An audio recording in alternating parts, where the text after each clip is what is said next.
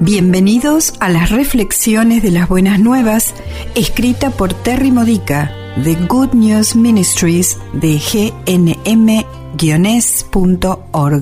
Edificando tu fe para la vida diaria usando las escrituras de la Misa Católica. Miércoles de la séptima semana de Pascua. El tema de hoy es autosuficiente pero no independiente. Ser santo significa ser diferente, ser apartado del mundo. En la oración de Cristo de la historia del Evangelio de hoy, Juan capítulo 17 versículos 11 al 19, vemos qué nos hace diferentes. Pertenecemos al reino de los cielos porque Jesús nos ha consagrado a la verdad, es decir, al Espíritu Santo, el Espíritu de la verdad. Vivimos en el mundo para poder llenarlo con el reino de Dios. Vivimos en el mundo para poder llevarle la verdad. El Espíritu de la verdad obra a través nuestro para llevar ética santa a los negocios, a las familias, a la política y a cada aspecto de la sociedad. En nuestra primera lectura tenemos un vistazo de la influencia de San Pablo en el comercio y en los temas de la comunidad. Transformó la ciudad de Éfeso viviendo el Evangelio. Aunque era un poderoso predicador de la verdad, sus palabras estaban respaldadas por la santidad del Espíritu de la verdad que vivía dentro de él. Si somos predicadores o maestros de religión o escritores de reflexiones diarias, pero no estamos predicando el mismo mensaje con nuestro comportamiento diario, de persona a persona, el don de la predicación está siendo usado escandalosamente. Es un pecado terrible y de muy largo alcance. Sería preferible perder nuestra voz que nuestras almas sean heridas o perdidas por culpa nuestra. Fíjate cómo Pablo sienta un ejemplo.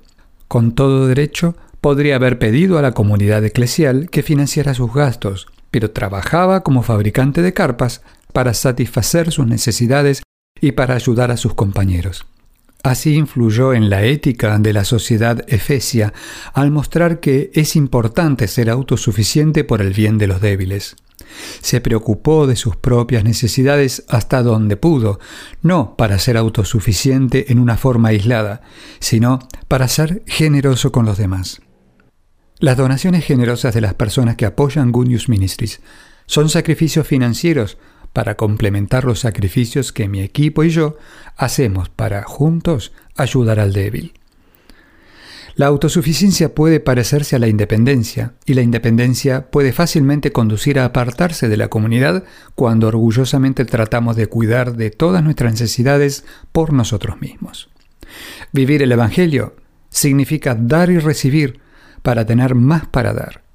Si tienes necesidades que no han sido satisfechas, la miseria que tú sientes es una bandera de alerta.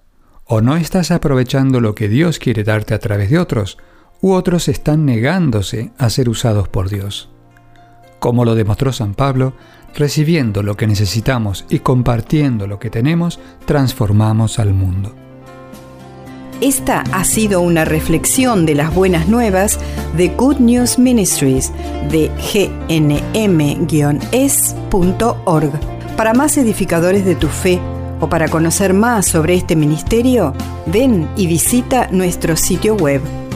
Encontrarás reflexiones para recibir por correo o por mensaje de texto, retiros en línea, recursos de oración y mucho más para ayudarte a conocer el amor del Padre, para acercarte más a Cristo y ser lleno del Espíritu Santo.